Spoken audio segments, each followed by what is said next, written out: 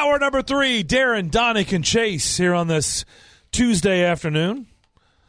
Hope you're enjoying eating lunch and listening to us. Mitch Light from Athlon Sports. We talk college football with him this time every week. Mitch, how the heck are you? I'm doing very well, Darren. How are you? You look like you're mobile. I am. I am upright and moving. Good. Which is all you can ask for. Are you able to kid pitch yet? We'll find that out this weekend. Ooh, Tournament. Quick bounce back. Yeah. What if you're unable to go? Is the pen ready right away? Like, are you an opener and they're going to? We have made arrangements for just in case that the bullpen needs to. Okay, just needs to be there. Caught off guard, a bunch of little kids without a pitcher. No, we are making plans for. But I did my first physical therapy yesterday, and I told the guy, I said, "Look, I feel good. I'm actually surprised. This is 6 days now. Today's a week." I said, but I have no idea. You're going to tell me, is this where I'm supposed to be? Am I behind? Am I ahead? You're going to tell me this today. And you know what he told me? He said, I'm ahead.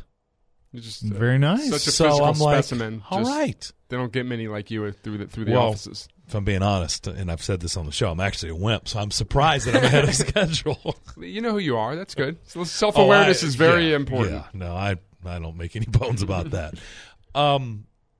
Let's start with LSU because I think they are one of the really intriguing stories in college football. And Saturday night was fun. That was a great game. And I told Chase on Friday when we did our pick six, I said, we all said all week, how can LSU be a 13.5-point favorite over Florida? And I said, you know why I'm taking LSU? Because we've said all week, how can LSU be a 13.5-point favorite over Florida? Vegas always knows something. The minute we question their line, you're going to get burned by it. So I said, I'm taking LSU in the points because they know something. And sure enough, they win by 14. But it was a nice back-and-forth game, and they get the late touchdown to win by a couple of scores.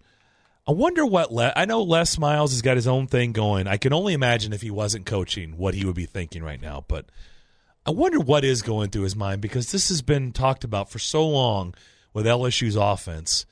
And now here's the guy that everybody had on a hot seat. Nobody thought was going to make it. It was almost like a desperate hire, right? They wanted Jimbo Fisher so bad. Then they went after Tom Herman. They couldn't land their big fish. And so they settle on Orgeron, and here they sit right now, the number 2 team in the land. Well, you compliment for Ed O for talk about you understanding being self-aware. Ed O was self-aware, realizing that the LSU program needed to change some things offensively. Mm-hmm. To his credit, he tried to do it with Matt Canada, and that was 2 years ago, and that was just an awful fit. I'd probably blame on both sides, but Edo didn't like what he saw earlier, and he kind of interjected, which is not good when your defensive-minded head coach starts going into the offensive, meetings and all that. So the little sidetrack there, but then they went out and found Joe Brady, who's obviously done a tremendous job, who's actually not the offensive coordinator. Everyone thinks he's the offensive coordinator. He's the passing game coordinator. The ironic thing about what Les Miles is thinking, he just fired his offensive coordinator, Les Koning, halfway through the season. And I don't have Les Koning's resume in front of me, but I remember when... Was Les passing too much? Why did he get fired? They just weren't good on offense. But yeah, I don't know specifically. But he was a very Les Miles-esque hire. Uh-huh. He was an older guy who coached with Miles, I believe, never really ran the most dynamic offenses. I'm like, you're at Kansas. You can't just do what you did at LSU and expect to move the needle. Took him a half a season. They promoted from within a young guy who was a Gus Malzahn disciple. So there you go. We'll see there. But yeah, in this day and age, and kind of to bounce around, I'm sure you guys wanted to talk about Georgia. The thing about Georgia to me that stands out right now is when they're doing their thing and they're running the ball and playing defense and special teams. It's great. It's old school. We've recruited great. We've got all these players. But when they lose a game like that, Georgia fans say, look what LSU's doing. Look what Alabama's doing. Nick Saban kind of opened things up a few years ago. Look what all these other elite programs, Ohio State, are doing offensively. Why are we stuck in the Les Miles? Georgia, to me, is playing a lot like LSU did a few years ago. Okay. Not really opening things up as much as they could or should. They faced a South Carolina team with a really good defensive line that put some pressure on Jake Fromm, forced him to 3 interceptions, and their seasons they could still obviously make the playoff. But when you looked at their schedule, that at home, that was not one that you even thought could be a speed bump. 25-point favorite, and really, you kept waiting for it, and it just never happened, right? You just kept going, okay, Georgia's going to get something going here, and it just never happened. South Carolina, you have to credit them, and Helinski gets hurt. Right, that's the thing. They're down to the third-string quarterback. Their kicker stunk. South Carolina's kicker stunk.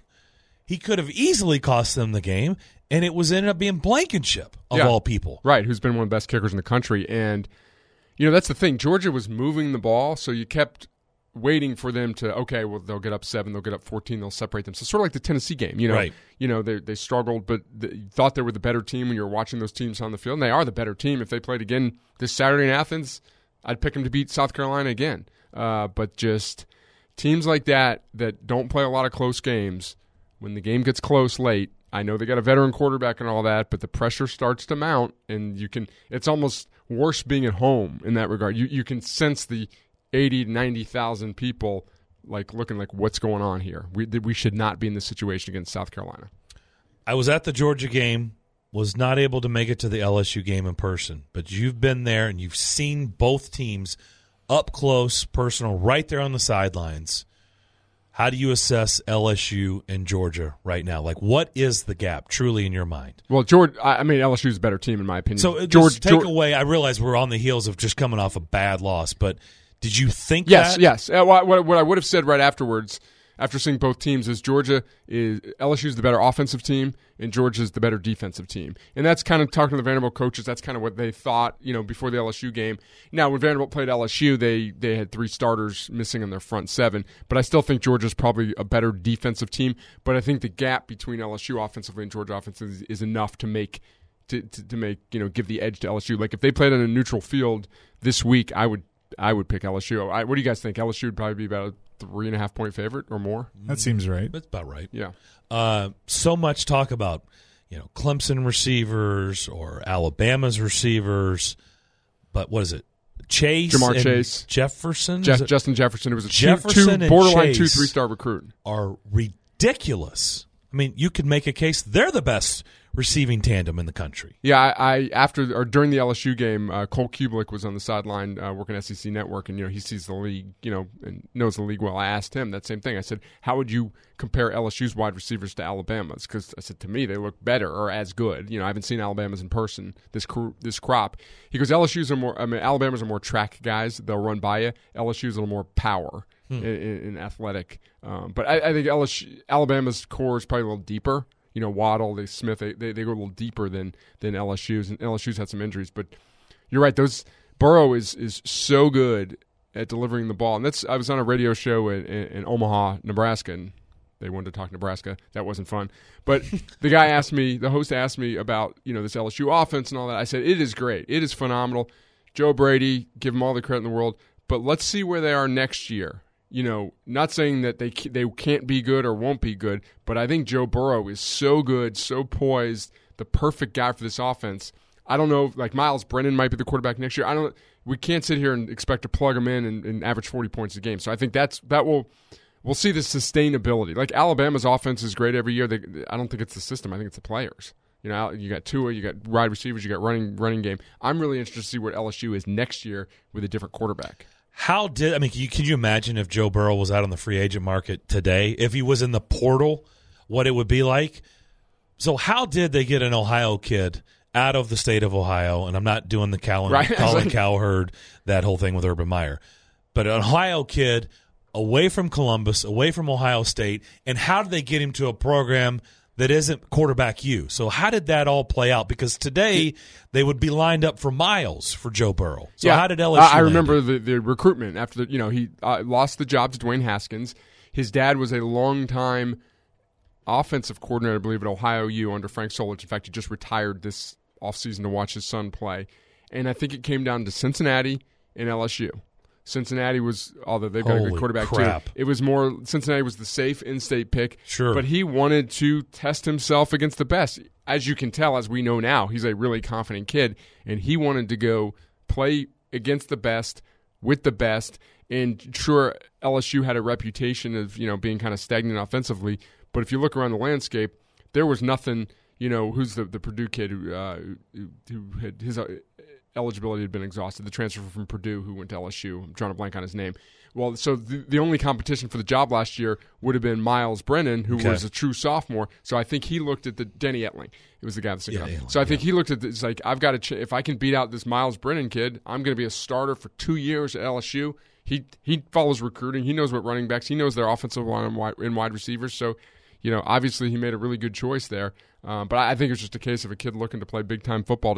He was at Ohio State, lost a job. He did not want to go play in the AAC. He wanted to go play in the SEC.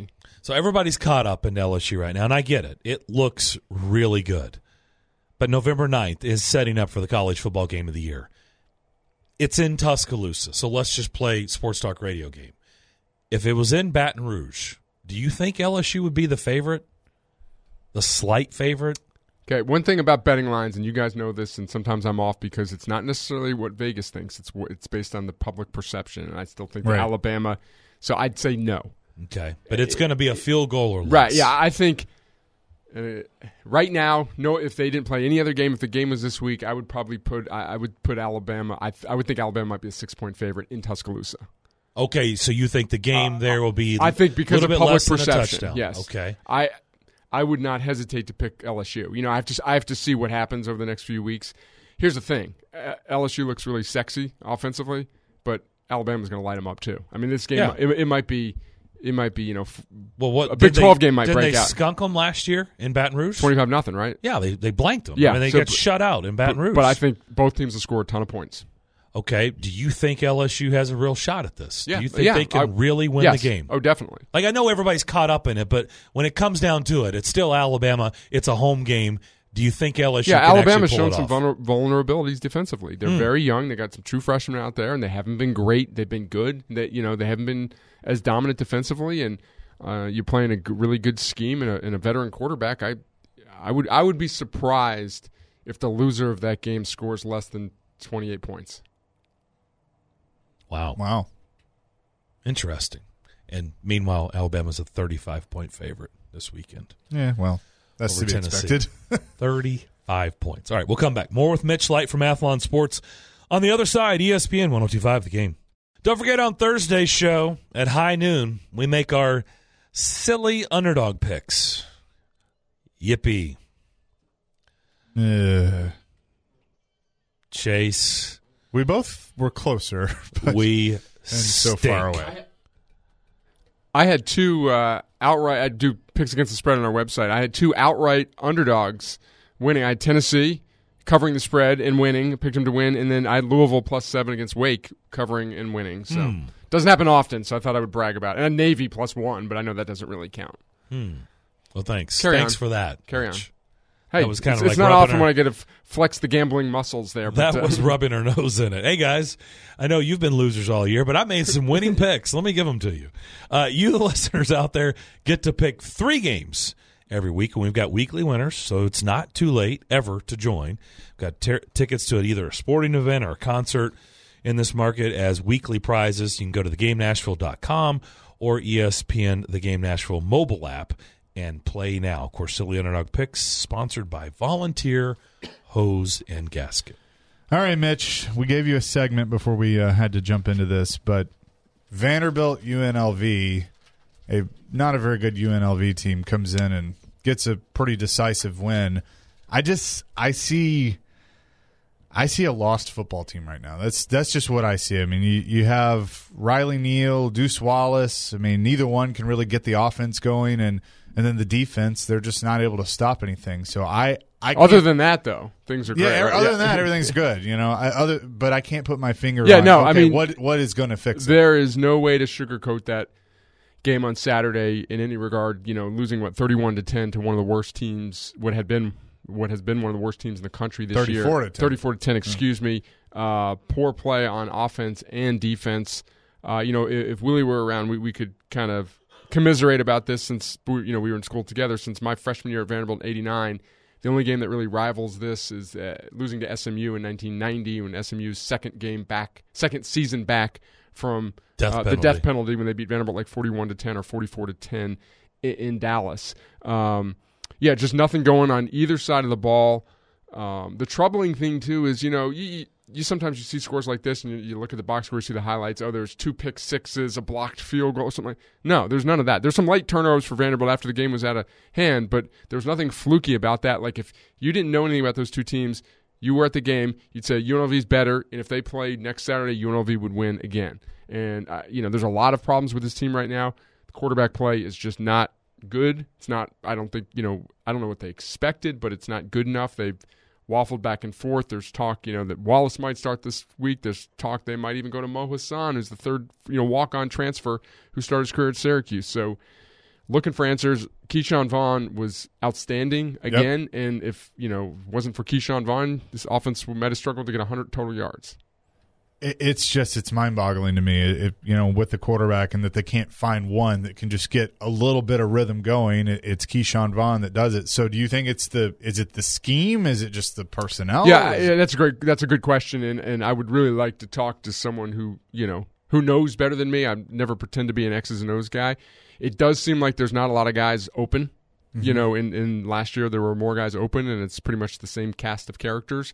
I thought Andy Ludwig last year did a really good job with Jared Pinkney, and he would talk to me about that a lot. Pinkney was a marked man last year, even with Vaughn and running the ball and Kalijah Lipscomb. They moved him around and got him open a lot. There's just, there's not a lot of guys open. But then, sometimes it's tough for me to see from the sideline, but I rewatch the game on TV, and there's guys open, and the quarterbacks aren't hitting them too. So everyone has something to blame there. The offensive line, has not been great by any stretch, even though they're healthy and intact. They're not, Keyshawn Vaughn's getting a lot of it on his own.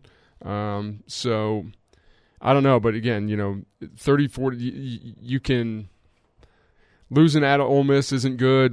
Getting blown out at home to LSU and Georgia isn't good, but they pale in comparison to really what happened on Saturday. What would you say at this point? And we, talking to Derek Mason last week, we're going to talk to him coming up at 1:00.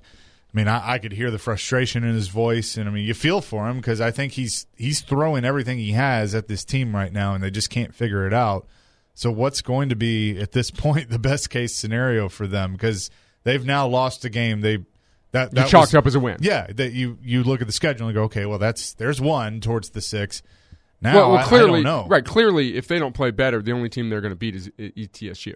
I mean, clearly they're not good enough right now to beat an SEC team on their schedule if they continue playing like this. Because let's be honest, I mean, it's very slow clip, but Tennessee's getting a little bit better. I mean, they're coming off a win they had to have. Oh, definitely.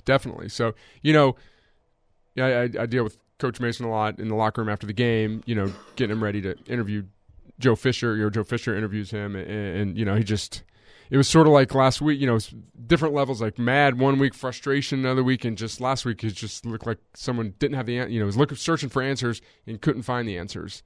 And it's I keep repeating myself, but it starts at the quarterback. If you're not getting good quarterback play, it's really difficult to move the ball. Mm-hmm. If you can't stop anyone, UNLV had not run the ball well at all in recent weeks. They did earlier in the year, and then against some poor teams.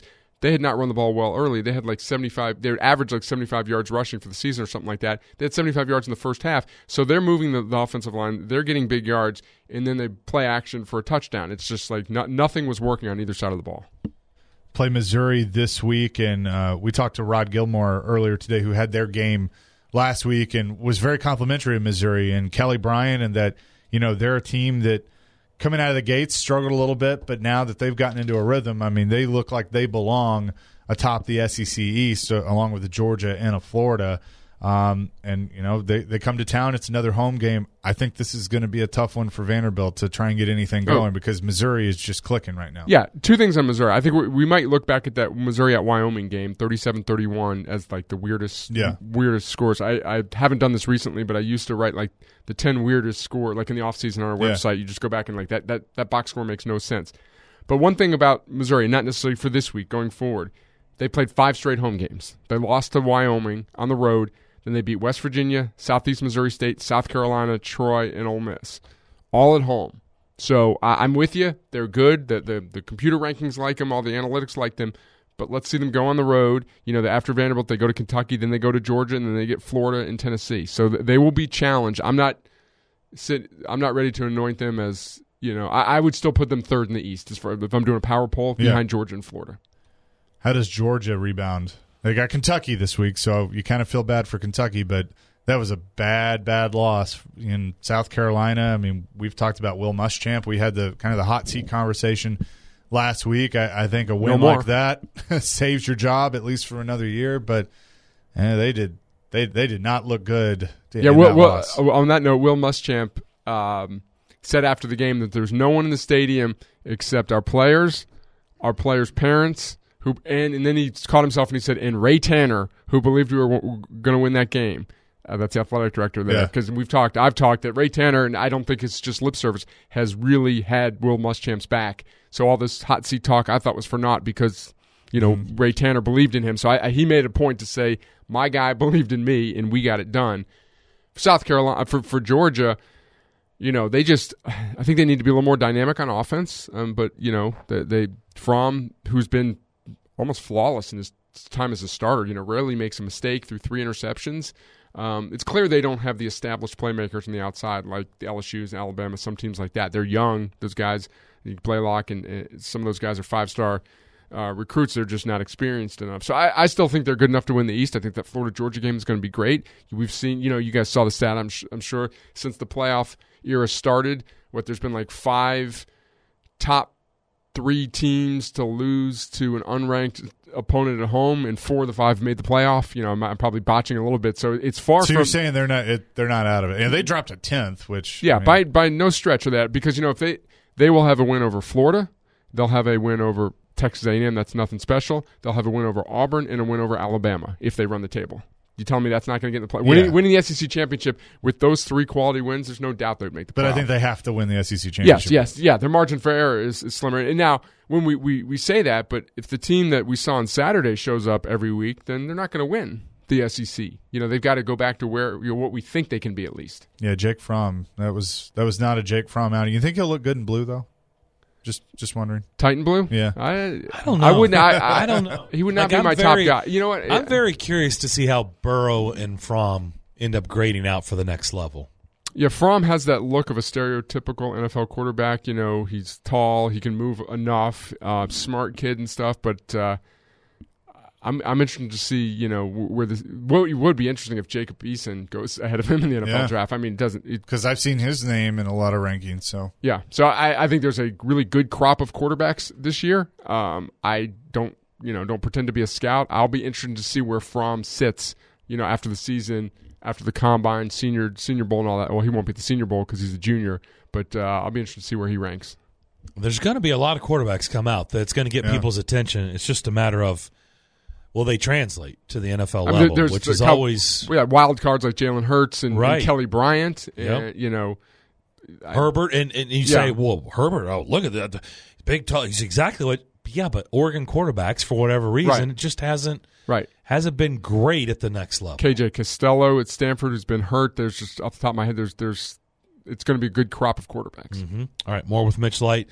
On the other side of Darren Donick and Chase, he's with Athlon Sports, ESPN 102.5 The Game. Mitch Light, Athlon Sports, in studio with us every Tuesday starting at noon. So let's talk about some of the other teams and find out, as we sit here in mid-October, if you believe they are true contenders, or do you think the wheels – I don't want to say the wheels are about to come off, or some losses are coming. Losses are just around the corner. Because we talked about Alabama. We talked about LSU, right? So let's start – with a couple of Big Ten teams. Let's start with the Badgers. Wisconsin, their defense, ridiculous. 4 shutouts this year? I mean, the number 1 defense in the country. Are they legit? Do you think the Badgers are legit? I don't think they will or can win a national championship. I think what happens, I think they're playoff worthy. Are they good enough with Wisconsin to win a national championship? In a 3-game period, they'd have to beat Ohio State, assuming Ohio State wins the East, and then some combination of LSU, Alabama, Clemson, Georgia, Oklahoma. Can they win 3 games in a row? I don't think they can. I think they're limited offensively. They're just not dynamic enough. Here's an interesting point. Is it just the pass? Because they can run. Yeah. We know they can run. But just they don't have the dynamic passing. They've got Quintez Cephas is a really good wide receiver, but they don't. Other than him, they don't have the amount of weapons at receiver. And Jack Cohen's had a nice season at quarterback, and could prove us all wrong. They have to date. Here's an interesting stat that I just was talking to someone about. Wisconsin has outperformed the spread better than any team this year. Just, if you add up covered every game? Yeah, they've covered every game, or just the margin of victory with the spread, whatever that formula is, add them together. Wisconsin has outperformed the spread. LSU's 2, I think, and it's not even close. So Wisconsin, a lot of that is, when you win 49-0 and 61-0, you're going to outperform the spread. So I think they're a fascinating team, but they've given up 29 points all season. It's crazy. They're points for and points against. There's quite a gap. 42.5 to 4.8. Yeah, I was going to say 255 points they've scored. 29, as you mentioned, is what they've given up. And their yards per play, they average 6.3. They give up 3.1. So they're more than doubling up their opponents on every snap of the ball, which is pretty good. Yep, 4 shutouts this year. The only 2 teams they didn't shut out, and they were in control. The Michigan game, I think it was 35-0, and then Michigan tacked on a couple late touchdowns. Northwestern actually put 15. And I think Wisconsin might have scored at least one defensive touchdown against Northwestern. That's the one game if you want to, try to poke some holes in them. Against a team like Northwestern, you need to, winning 24-15 with at least one defensive touchdown. We'd like to see more, but again, we're poking holes in a team that has 4 shutouts here. Couple weeks from now, they'll be in Columbus to take on the Ohio State. So, with that being said, even with passing deficiencies, can the number 1 defense in the land be good enough to get it done? I really wish this game were in Madison. Yeah. I'd feel a lot better. Ohio State's interesting because you look at their schedule, especially with Nebraska not being as good as we thought. Like, you could argue Cincinnati's the best team they've played. I don't think that's a stretch. Yeah, they haven't really played anybody. Right, they beat Cincinnati 42-0. They won at Indiana, won at Nebraska, Michigan State. They play Northwestern this week. Then you get Wisconsin. I mean, they get Wisconsin, Penn State, and Michigan. That's a 3-game season for them. So they'll be favored in every game, especially since the Penn State game is at home. So they're still my pick right now to win the Big Ten. I'm intrigued. I don't know if you want to bring up Penn State. I'm intrigued by Penn State. Very, very good defensively. And I know their offensive numbers aren't out of this world, but I think James Franklin's answering some questions. A lot of pushback I got in the offseason, talking college football, was what's James Franklin done without Joe Moorhead at Penn State? And that was a valid point. His offense took a step back last year after Moorhead left for Mississippi State. Also, they lose Saquon Barkley and they lost some other weapons. Well, Ricky Ronnie's the play caller now, who's been with them since his days at Vanderbilt, and they look pretty good on offense to me. I like their scheme; they get their playmakers out in space. So, this has been a nice bounce back season for Penn State. And you look at that roster; they are set up to be really, really good next year. I've watched Iowa the last 2 weeks against Michigan and Penn State. Iowa's offense is just atrocious. It's very Iowa-esque. It's worse than even years past. I mean, they're awful. I mean, they can hold anybody. Well, they held, Michigan to 10 points on the road? Yeah, you give up 27 points. Right, and you've got 2 losses. 27 points in back-to-back games, and you got 2 losses. Yeah. They played 2 good defensive teams. I know Michigan's had its issues, but that's a good defensive team, and Penn State as well. But, they beat Iowa State 18-17, Rutgers, MTSU. Yeah, I hate to use the cliche or whatever, but it seems like a typical Iowa team they've got a veteran quarterback who's good but not great. Their running game isn't quite what you think of it as Iowa. They lost those 2 tight ends who were both first-round picks. That's going to hurt any offense, and they're good on defense, and they're probably going to go 8-4, and that's a typical Kirk Ferentz Iowa season. I mean, few programs have an identity as much as Iowa has an identity. Now, you can say that's a good identity or a bad identity. We don't really know because Kirk Ferentz has been there for 20 years, so we don't know what else they're capable of. It could be be careful what you wish for, or it could be a Mark Richt situation. Yeah. So you never know. I would think that their ceiling at Iowa is lower than the Big Ten Blue Bloods. Iowa's not obviously not a lot of in-state recruits and all that, but that's why, sort of like Wisconsin, they have an identity as a program. Wisconsin's ceiling has been higher than Iowa. I don't really know why. But they're similar programs. Does that conference get a representative in the playoffs? The Big Ten? Yeah, I'd be surprised if they don't this year. Really? Okay. Yeah, I think Ohio State, between Ohio State, Wisconsin, and Penn State. Okay, who's going to get in? I'm not answering that question. Well, I mean, I'm just you kidding. say no. We know they've been snubbed, yes. right?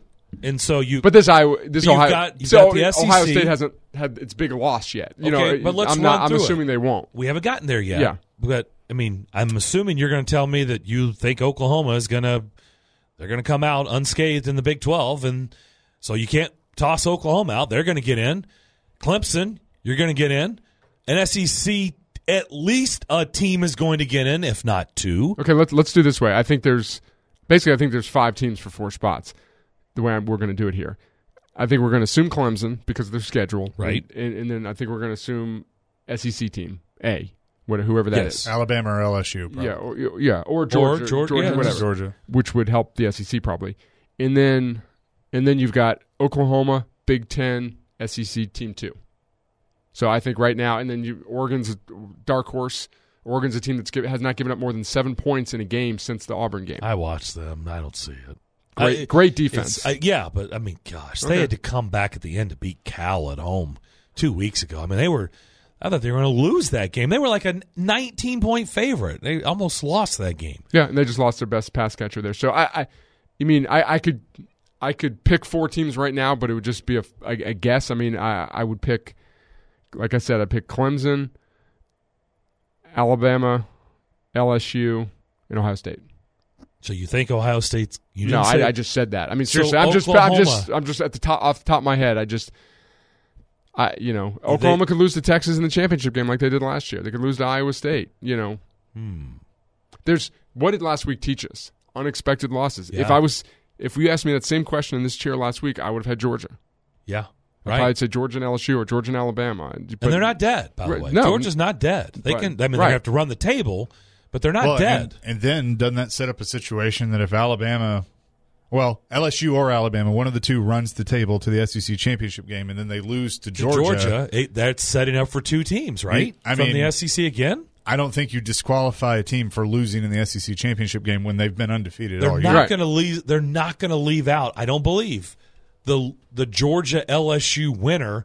If they lost to Georgia in the SEC championship game, I don't think they get left out. And then you're going to take the SEC champ. Right. So then what? Let's talk in December. We'll find out. I mean, it's fun to talk about, but every week the scenarios get fewer and fewer. There's a team will lose here or there.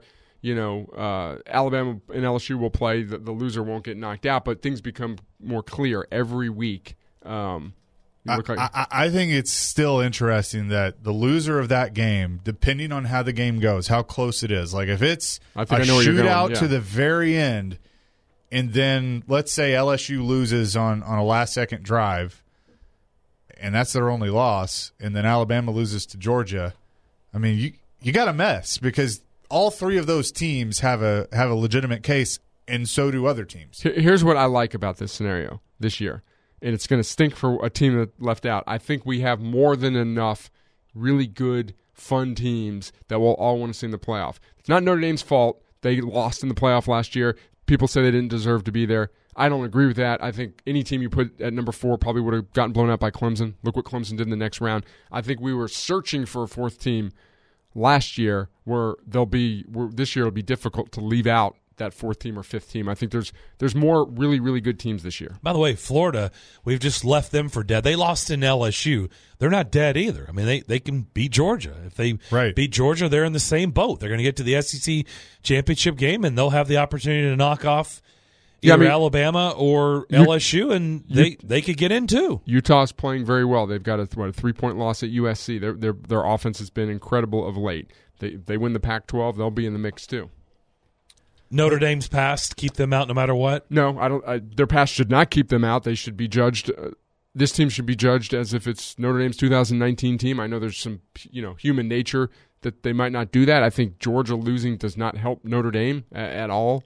But I don't subscribe to that theory. Oh, they lost last year. Well, so like I said before, a lot of teams would have lost in that spot. A lot of teams would have lost to Clemson. Yeah, I don't think it's 2012. I don't think it's 7 the years losing ago. Last year. I think it's the pile-on theme, and it's fair, but it's out there, right? Well, I don't think it's fair to judge every big game. Notre Dame, they lose, right? The big games they lose, so that's out there. That stigma's out there, and if it's a human group, the human element in play, you have to believe that'll creep into the room, right? I would hope the committee, the coaches in the committee, would not just say because they lose every perceived big game that they do not belong in the playoff. Now, they didn't play great against USC last week. They could have lost that game, so I think they've got a long way to go before we really talk about them as a legitimate candidate. Let me ask you both this question. Key word, by the way, you just said was hope. Yes. You hope. You've talked to Bill Hancock, the chairman of the College Football Playoff, every year at SEC Media Days, Yep. and any time the conversation of expansion comes up, he's very quick to dismiss it and say, no, we're happy, everybody's good. Is this the year, as things stand in Week 8, where there could be a legit argument that they actually have to look at it and go, we have 6 teams that really could be in? And I'm not saying, and I don't mean they're going to expand on the fly. I mean, like, that they actually have to get in a room and go, okay, should we actually consider expansion? I think public sentiment affects that. And I think for years and years, despite what Hancock would say about we're not going to the playoff, the public pushed a playoff, the college football world pushed a playoff, and eventually happened. If this happens, if this scenario comes to fruition this year, and then next year it's sort of like, oh, there's only 3 good teams, then I think that's a setback for this argument. But if we have 2 or 3 years strung together where there's some really, really good teams and some name brands, whatever, left out, then I think we see that push. That's what has to happen, in my opinion. There has to be, consecutive years where you have 6 to 7 teams that are trying to get in and could deserve it. Or 8. Or 8. Yeah, 6 or 8 would be fun, wouldn't it? Yeah, I know. I'm fine with 8. I'm not like one of these hardcore, like, oh, it has to be this or it has to be that. Like, I'm easygoing, guys. You know me. Like, I'll watch anything, and 6 would be fun. I think 8's the cleanest. Then you get to the whole argument. Well, do you have automatic qualifiers, automatic champ? You have buys. Do you want an Iowa team that's 5-3 and upsets Ohio State? That's probably not the best for the sport, but it rewards championships. I'd want the 8 best teams. Yeah. Would you want the 7 best teams and then a group of 5 automatic qualifier? I mean, what are they going to do? They're going to play the number 1 team. Yeah, and then they're going to lose every year. Okay, maybe it gives you a incentive for the number 1 team. I don't know. I want. I think in any 8-team playoff, you're going to see a group of 5 team. Yeah, I think that appeases. At some point, I would almost like to see the group of 5 could have something, that have their own thing and crown their own champion. The top group of 5 programs don't want that though. Yeah, I know. They want to be with the big boys. Big boys, right? Yeah. Mitch, good stuff. Thanks for doing this as always. No problem. Enjoyed it. Mitch Light from Athlon Sports every Tuesday starting at high noon. Don't forget Derek Mason at 1 o'clock, his weekly chat with us. Also, we'll head to Vegas at 1:30. We'll come back, close out hour number 3 next. Derek Mason coming up at 1 o'clock. He just wrapped up his presser a little bit ago. They've got Missouri at 3 o'clock on Saturday, and obviously not fun times for Vanderbilt. But I'm gonna give you my 2 thoughts, or 2 cents worth, on this whole thing, which, this is not going to be our most fun interview with Derek Mason. It's part of the gig. Yep. Vanderbilt's 1-5. They're coming off just an awful, awful loss to UNLV. So I'm just going to ask you this. I'm just thinking out loud, and I want your honest opinion. Okay. I can do that. When we've talked about Marcus Mariota, especially early on in his career, but for the most part, his entire career here, if you were to make an excuse for him, what do you think the excuse that we made that's been said a lot in this market since Mariota's been the coach? Been the quarterback. He's had 4 offensive coordinators, or he's changed coordinators multiple times in his career. That's a good answer. I would say that's probably number 1. Give me another one. I mean, there's more than one, so that's good. That's correct. Hasn't had the weapons around him. Oh, okay. There's another one. Mm-hmm. Anything else come to mind? Has had poor offensive line play. Okay, there's another one. Those are the 3 that I had in mind. Right? Different coaches, different coordinators, not enough talent around him. Offensive line play has not been good in certain, not all patches of his entire time. The point being is, we have been quick to rush of everything's got to be perfect. This has got to be better. That's got to be better. Oh, but he's had different coach and a different offensive coordinator, and that affects him. Okay. That's true. Yeah, that's true. All right? Right. So we've been quick to have those things in place for why Mariota hasn't been where everybody wants a franchise quarterback, the number 2 pick overall. Why it hasn't looked great to this point in the NFL, okay? Right. Now, where am I going with this? Why aren't we making the same excuses for Derek Mason at Vanderbilt? So everybody's just this quick rush. He's already being asked about his job security. He's already being asked, it's bad. Is the UNLV loss bad loss? Yeah, okay. He's taking them to a couple bowl. Okay, so let's just start with the standard. Well, what is the standard at Vanderbilt again? Well, they're all about their academic institution. Well, I mean, what is he supposed to have it at? I don't. Did I miss the 9 and 10 win seasons that he's supposed to have it at? I get it. James Franklin did it twice.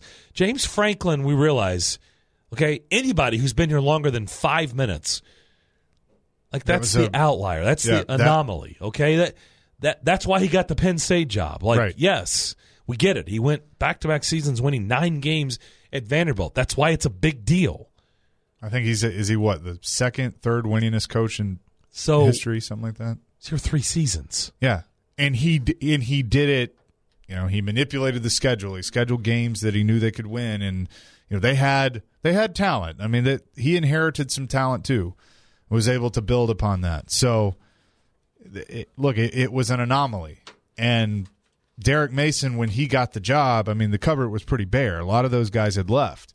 And it was the perfect time for James Franklin to move on and take the Penn State job. So his 5 years, last year 6 wins, 5 wins, 6 wins, 4 wins, 3 wins.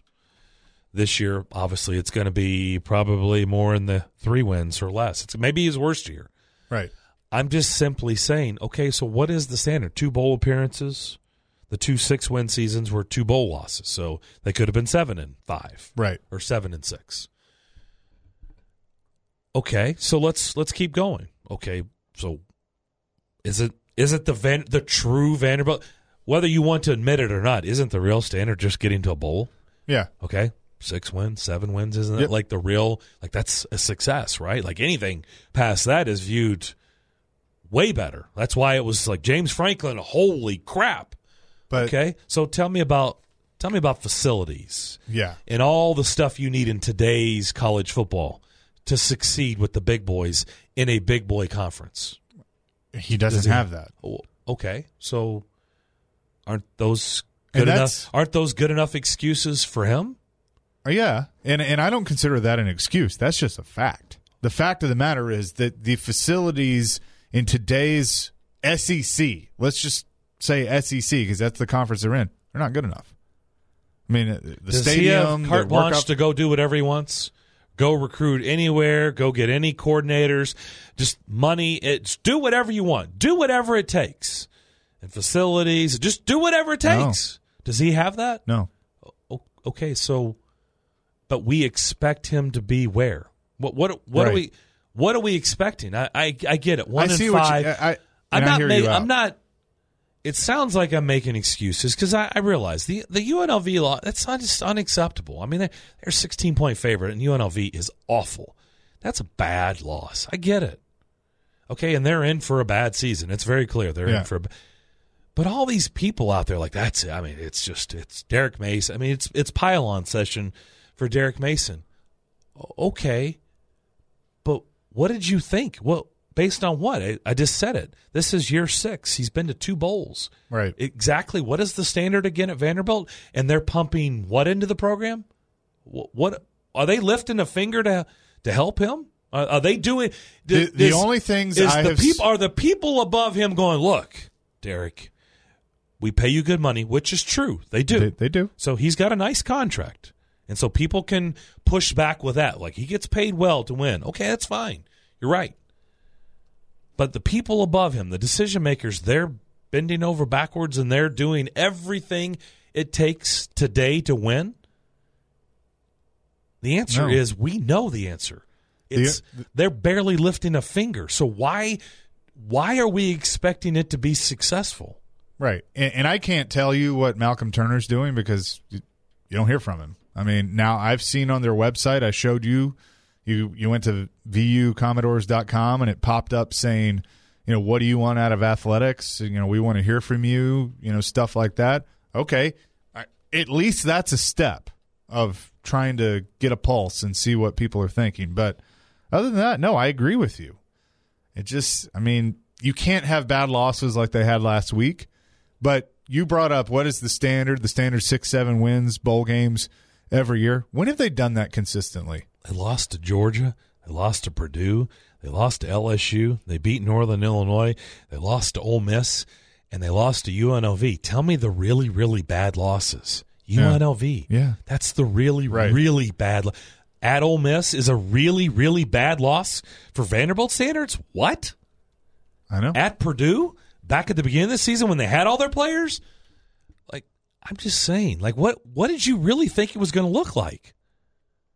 It just, the whole mindset of, well, they should win 6 games every year. Show me when they've done that in their history outside of James Franklin. Until this weekend, Georgia and LSU are 2 top 5 teams in the country. Right. And they at least scored some points against LSU. All right, we'll come back. We'll head over to West End. We do that next on Darren, Donick, and Chase.